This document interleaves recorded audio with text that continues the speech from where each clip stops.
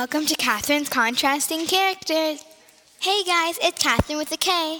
Have you ever thought about how a gentleman would react if he realized he was spending 8 months with his opposite?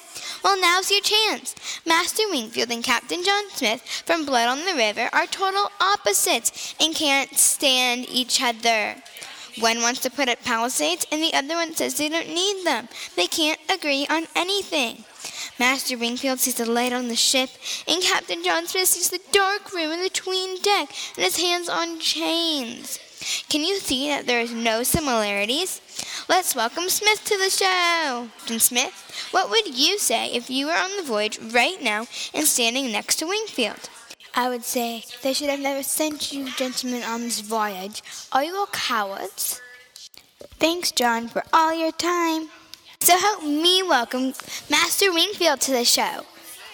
What would you say if you were standing right next to Captain John Smith on the boat? I would say, are you crazy? You can't level charges against your betters. Thank you so much, Wingfield. See you next time on Catherine's Contrasting Characters.